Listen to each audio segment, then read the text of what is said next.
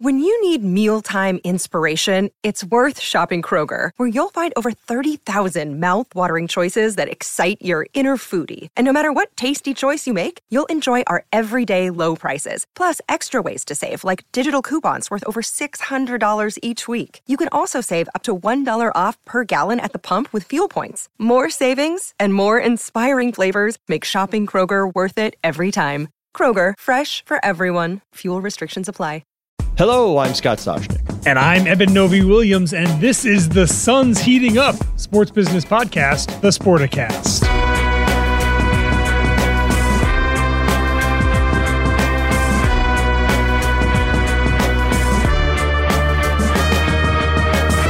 I see what you did there. You are referencing the Phoenix Suns, and one of the how many teams are on the market now? How many pro sports teams? I've a dozen, counting, right? Something like that. Yeah, you want an EPL team, you got your pick. You want an NBA team, it's the Phoenix Suns. If you want a baseball team, maybe the Nationals, maybe the Angels, maybe the Orioles coming soon. Who knows? You want a hockey team, you go to the Capitol. You got the Ottawa Senators. You want NWSL, you got some expansion going on. You can have Portland, the Thorns. You can have Chicago. NFL, you can have the Commanders, like another nation's capital. What am I leaving out here? Anything? Did you get Inter Milan? I didn't do Inter Milan. Yeah, I said Milan. EPL. Yeah. So you can have Inter. MLS and NWSL expansion. There's a whole bunch. Yeah. It's hard to keep tabs. And you and I had, let's just say you and I had floated the name Jack Selby to some people prior to the Wall Street Journal. Kudos to them. Great story. They beat us to it. But we knew that Peter Thiel was in some way, shape, or form involved in a bid. Now we know it's Jack Selby fronting it. He was formerly of Thiel Capital. Maybe some Qatari money also in the bid. So the NBA, of course, recently opening up to sovereign wealth funds, maybe provide some of the liquidity needed to make this bid. But this is one of the bigger ones we know. There's been a lot of speculation out there, Eben, that Laureen Powell-Jobs was in on the Suns bidding. As far as we knew, she did not submit a first-round bid, taking a big name. Contrary to what's been reported elsewhere. Off the board. Bruce Karsh of Oak Tree Capital did not bid in the first round. Doesn't mean people can't jump back in, but did not bid in the first round. We had heard that Bob Iger and Bruce might be teaming up. Of course, Iger, as you know, had a little job interview that he decided to take back at the Walt Disney Company. So here we are, Phoenix Suns, Peter Thiel involved. We know there's a handful of bids coming. We're heating up. We're coming down the home stretch. As to the valuation, as to where do you think they will sell? It's a line here. Like there's this line of demarcation seems with this franchise of $3 billion. Do you want to take a guess? And we'll tell where Kurt Badenhausen has him in a little bit. But you want to take a guess on the over side or the under side? I think it's so interesting. And Scott, at the risk of getting too inside baseball the way our jobs work, I feel like this Sun sale has happened so differently from a media reporting rumor standpoint. We're fairly deep along in this process. The first round of bids were due 4 weeks ago at this point. Not exactly sure where this next round goes, but there is a set amount of bidders. I have heard rumors that there were 2 or 3. I've heard rumors that there were 9. In terms of pricing, to your point, I have a good understanding there are bidders in the mid to low 2s and a good understanding that there are bidders over 3. There's so much kind of weird speculation and unknown, a lot being held tight-lipped here about this process. I'm kind of fascinated by it because, again, I've heard so many different things, both about who's interested, how many people are interested, and where the price might end up. And I get that all 3 of those things in some ways are very interconnected. $3 billion feels like a pretty good over-under line if you were to set a Vegas line for this, Scott. My gut tells me under, but again, I have less insight, I think, in this than a lot of team sales that have happened in the past few years. By the way, I'm just noticing, are you wearing a Riveters shirt? Have you been to a game at the mall? I have not been to a game at the mall yet, but there's a Friday in February that we're eyeing to get out there and see it. Could we possibly have a Soshnik Novi Williams outing at the Dream Mall? Maybe a little dinner. Isn't there a Wahlburgers there, right? That's what they're I think promoting? There's everything there. I'm planning to ride a roller coaster, maybe fish in the pond, do a little water slide. As you know, hockey in the mall is not foreign concept to the Soshniks, having been to the Brick at the West Edmonton Mall. Yeah, same developers, same owners, right? Yeah. Yeah. Okay. Anyway, just wanted to make point that you were wearing a Riveters shirt. Good little aside there. I wear my Toronto 6 sweatshirt, and everybody asks me what's that, and I tell them that they love it. I'm going to go over. I'm going over 3 goal. Well, yeah, for two reasons. I think the NBA would like it to be over 3, and I think Robert Sarver would sure as heck like it to be over 3. Mm-hmm. And if you're at 285, 29, are you not going to take the franchise for 100? For 100 mil? That's my question. Are you going to lose the franchise, knowing what's happened with other bidders who've missed out on franchises, knowing how the NBA is internationally, knowing how the NBA is tech focused, knowing it's a superstar driven league, knowing that you have real estate possibilities, knowing that if you want to look at the Golden State Warriors, you've got myriad, you've got tech, you've got media, you've got real estate, you are a platform company. Do you want to miss out on not owning this franchise for $100 million? I say, ultimately, whoever's there at the end will pull the trigger and okay 3 over. I think my counter argument to that would be that they're to what we discussed at the beginning here. There's so much on the market. From what we understand, a few of those other sales that you've talked about have been fairly tepid. Maybe not as much interest as the seller or the people doing the sale thought.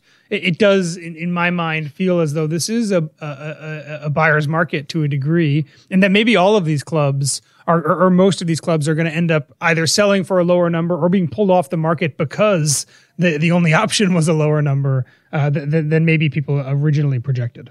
The only thing here is you do always have the weapon of, well, I don't need to sell. That is always you learn that in real estate. Mm-hmm. Here, this would be the equivalent, and best I can say, this would be the equivalent. Sarver has to sell. The NBA now can't have him keep the team. So this would be the equivalent of the buyer of a home getting the inside info of, I know you've already closed on a new home. I know you're carrying 2 big mortgages that you can't sustain for a long period of time. I know you need to dump this property. I am not moving from my bid. Do what you want to do. Doesn't that bolster my point? That is less leverage. I'm trying to bolster you. Yeah, there's more leverage on the buy side with that. I still think ultimately, if I understood or had gotten wind that, well, there's really only one bidder there, there's one main person interested, I would side with you. Yeah. But because there are multiple bidders, even if some of them are lower, and you know how this goes, there's a lot of pressure. They're not making more of these franchises. Well, maybe Vegas NBA. There's only you don't have that many opportunities to get in. This is a fairly close to Las Vegas market where you can be home sleeping on your pillow within an hour on your private jet. So are you going to let this opportunity pass for 100, 200 million?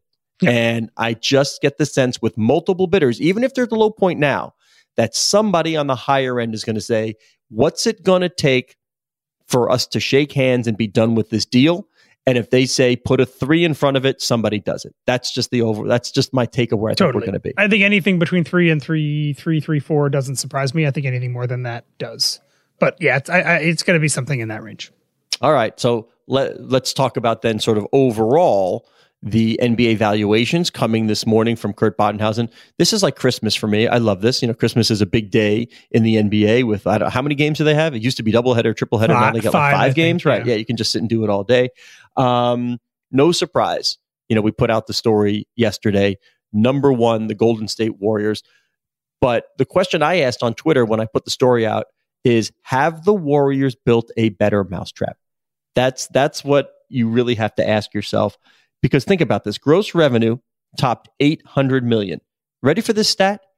That is 50% higher, 50% higher than any other NBA team. That's amazing.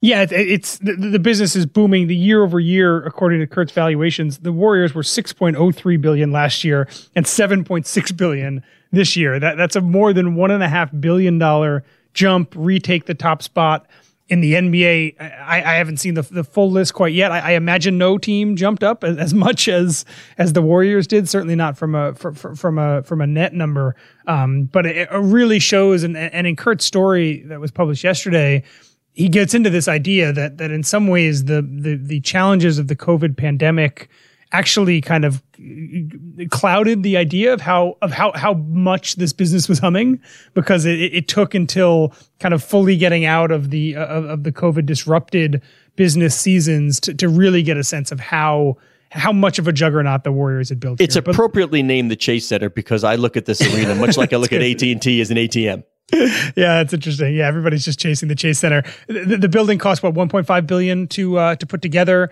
From what we understand, the Warriors have $3 billion worth of sponsorship commitments, contractual commitments in place right now. That number almost definitely will only go up and not down. There is a lot about all the things that we talk about, Scott, on this show about how to build ancillary businesses around a sports team, and the Warriors have done it in a really good way. And I know we talk often about how success on the court or on the field isn't always kind of critical to valuations going up or going down. It does certainly feel like for the Warriors, this decade-long run of Steph Curry and the success that he's had alongside Kevin Durant at times and Klay Thompson and Draymond Green, the fact that the Warriors have been for a good chunk of the last decade one of the best teams in basketball, I do actually think in this case is really significant to the valuation rise that we've seen. All right, so you would tell Joe Lacob to pump the brakes on ownership was the best thing in slides, creating this great flywheel, and it would have happened whether you had any old team. Because Steph Curry isn't just a great basketball player. He's a transcendental player. Like this guy, he transcends the game. Like people love, he's a global icon. You have a guy who literally changed the game. So to have that kind of player and the multiple championships throughout the years, just winning certainly helps and people want to be associated with it. But no, Joe and the other part of the ownership group, they're pretty adamant in that, we've created a system here. We're going to have this great downtown arena in San Francisco.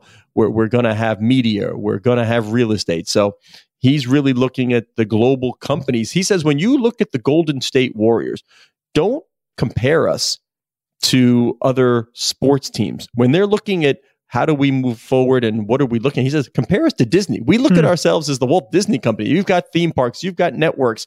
That's what they're trying to create with the Golden State Warriors, that kind of platform company. And as much as media obviously plays a huge role in that, I think one of the things that they have done so well is tap into the kind of status symbol-y nature of the Bay Area and become a piece of that status symbol culture. Sitting courtside at a Warriors game is something that a lot of rich people in the Bay Area want to do for reasons. Folks want to get involved in ownership. 100%. And that's the same thing with sponsorship. It's all those things, that association with the Warriors and premium hospitality at Chase Center has become kind of a part of status within the Bay Area. And that is not unintentional. It was intentional by this group. And I think is really driving a lot of those numbers you're talking about. All right. Sound the trumpet for me, Eben. The Soshnick tangential value add trumpet. What do you got for me? Here we go. All right.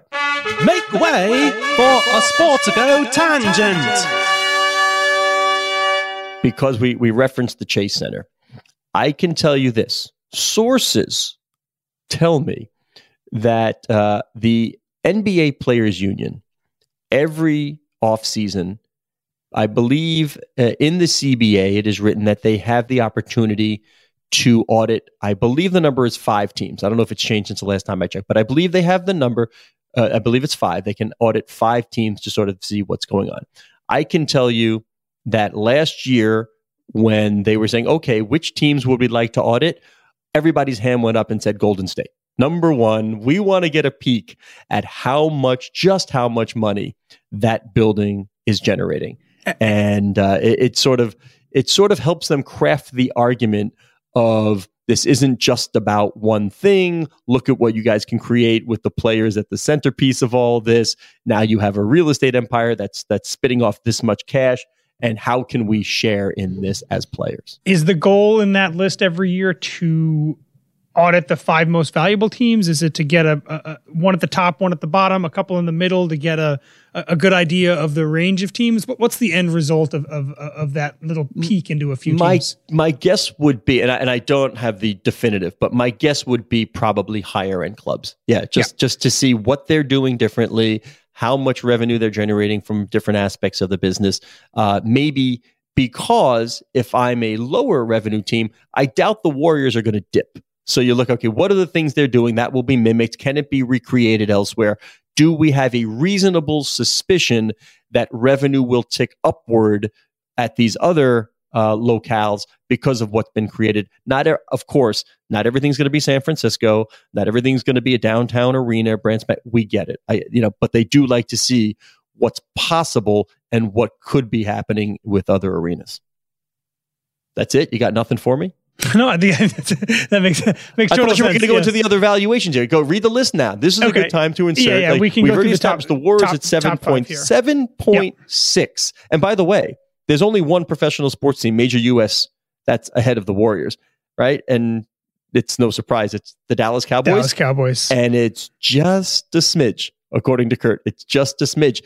We could have an NBA. If you told me a few years ago that an NBA team was going to be valued higher than the Dallas Cowboys, who, by the way, have a pretty cool building.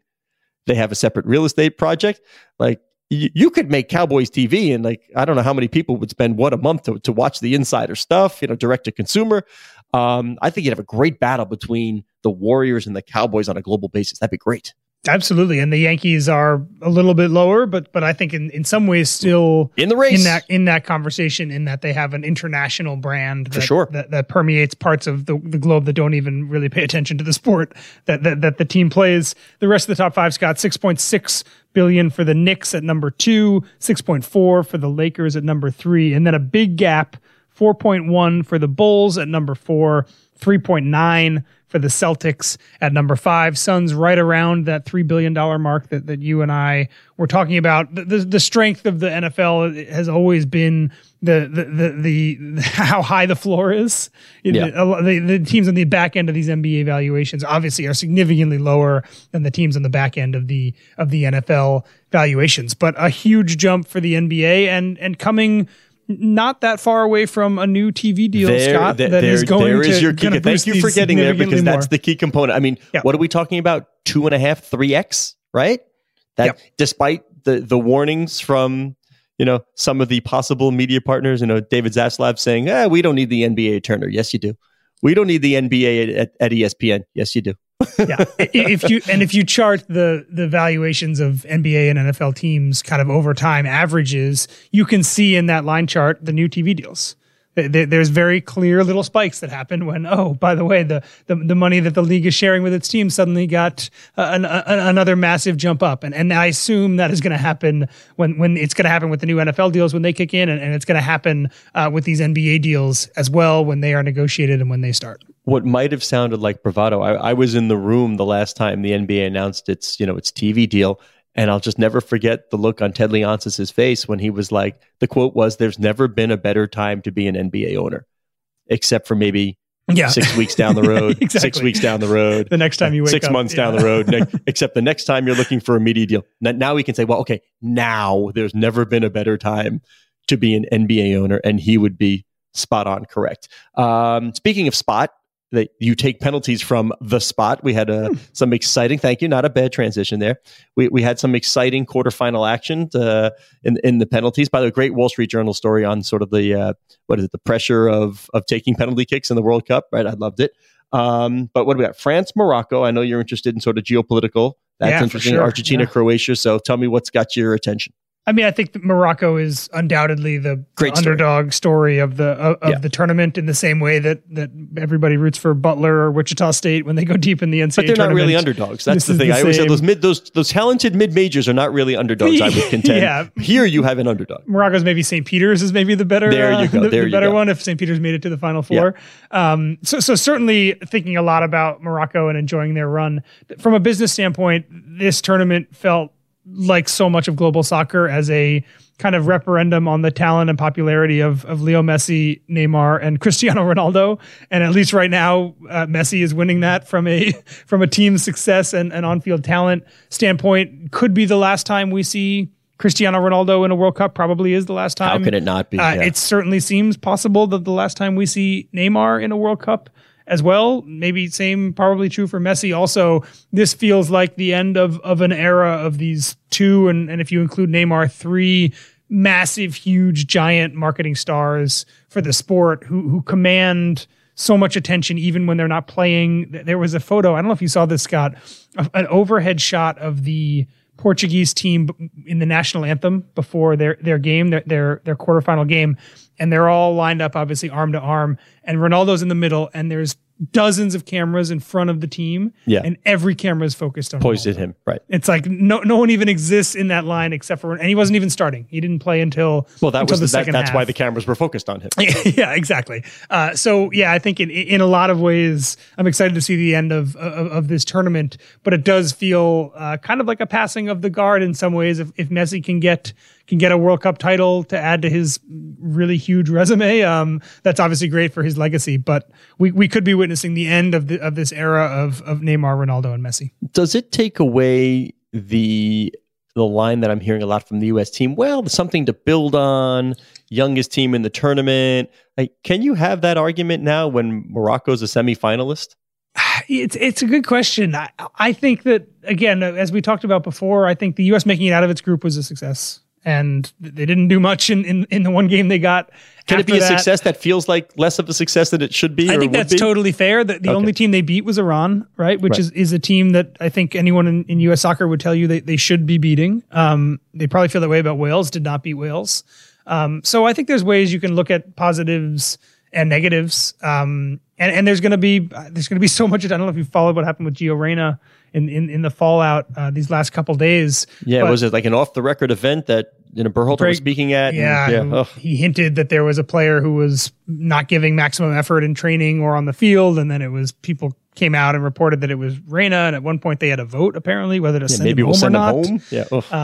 So there's going to be more spotlight on the U.S. men's team every day, I think, for the next 4 years, leading up to the World Cup being here in North America, where expectations will be 100% will be higher than any World Cup that the men's team has entered ever, probably. Just the fact that we're talking about Gio Reyna and Tyler Adams, all good things for soccer that people now care that, wait, what happened? What is this controversy with Gio that, he almost got sent home? So I think that's right. And along the lines of how much pressure we talked about being on the US team to perform for the business of soccer in the US, the ratings that we've seen from both Telemundo and from Fox have been really strong.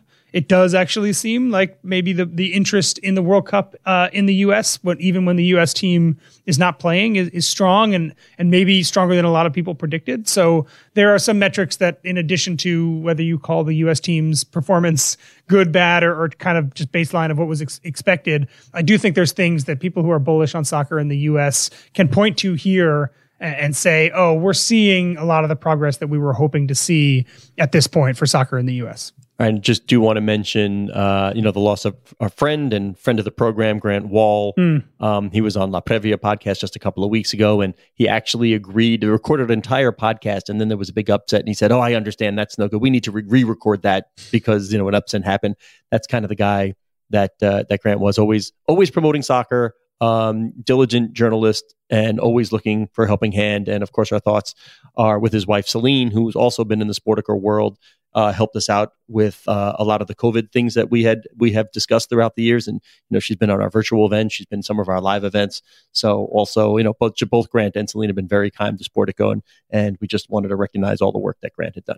That's well said, Scott. And there's on the spectrum of people who are nice and people who are not so nice. I think almost everyone in our industry who knew him would put him on the very far end of the nice upper side right of quadrant. That spectrum. Exactly. Yeah. So a giant in our industry did a lot for U.S. soccer and soccer in America more broadly, and definitely a sad loss. All right, well, if we're going from the upper right quadrant to the lower left quadrant, and that's not me putting him there, it's just sort of the broad-based sort of take on it, Dan Snyder. We have the House report came out, and again, damning on Dan Snyder, damning on the NFL. Now you're just waiting to see, okay, will Jeff Bezos buy the Commanders? I wonder how much I personally feel a lot of fatigue about this story. Every time a new report or government document, every time there's new revelations about Snyder, I read them and I am just in awe that he still owns the Commanders. And this was I just felt deja vu last week, Scott, reading through all of the various types of sexual harassment, of workplace harassment that either he committed or committed under his watch, in addition to the potential financial shenanigans that he's been accused of. The NFL and the real revelation was that perhaps the Commanders behind the leaking of the John Gruden emails. Absolutely, which I think ESPN had at least flicked at in reporting a few months ago.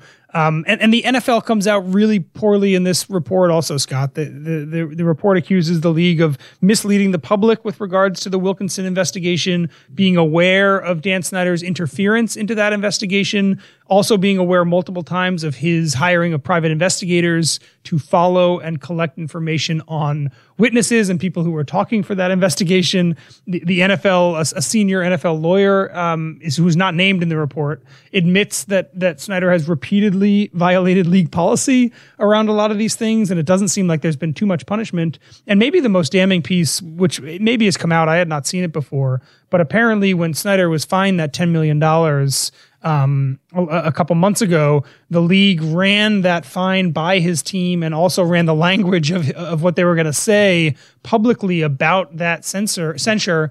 They also ran that by him as well. It just seems as though there's way too much kind of buddy and protection happening between parts of the NFL and Dan Snyder and what's happening in Washington. And again, every time I read more about this, some of it jogs stuff that I already knew. It is just it's amazing to me that this is still going on, and it is a problem for the NFL, I think, without question. And we're waiting on the Mary Jo White report, which I imagine is going to give me this same sense of deja vu that I had before. But yeah, it seems shocking to me that he would continue to be an NFL owner after all this. And I say that knowing that a lot of this stuff is not new, and he has at least survived it up until now. All right. Well, if this is just like a little public service announcement for whoever you may hire one day, a private investigator, follow me around. You know, if they're going to get up and close and personal, not just telephoto lens, I would say you should caution that person. You should probably bring a winter coat, because you're going to be spending a lot of time in ice rinks. That's all. That's all. Not a bad weekend for the focus group of one, 3-1 on the weekend. The only loss, which really irks him, is, to his former team, 3-2 in overtime. And the chuckling, the chuckle part was that we had an offensive zone penalty in overtime where there was a collision between one of our players and a kid on the other team, and the other kid dropped his stick, and our player, as they got up to skate back, kicked the stick away. And of course, got a penalty for it. And then after the game, was like, I didn't know that was a penalty. I also did not know that was a penalty. You didn't know either. I think if I saw that stick on the ice, I would also credit to them. They converted him. On the power play in overtime for a 3-2 victory. But that's okay. We'll get them next time. It was a good outing. I think on the weekend, the focus group of one had a goals against average of 1.5, save percentage over 90. You can't ask for more than that. There you go. All right. Well, he is Eben Novi Williams on the Twitter, Novi_Williams. I'm Scott Soshnick on Twitter @Soshnick.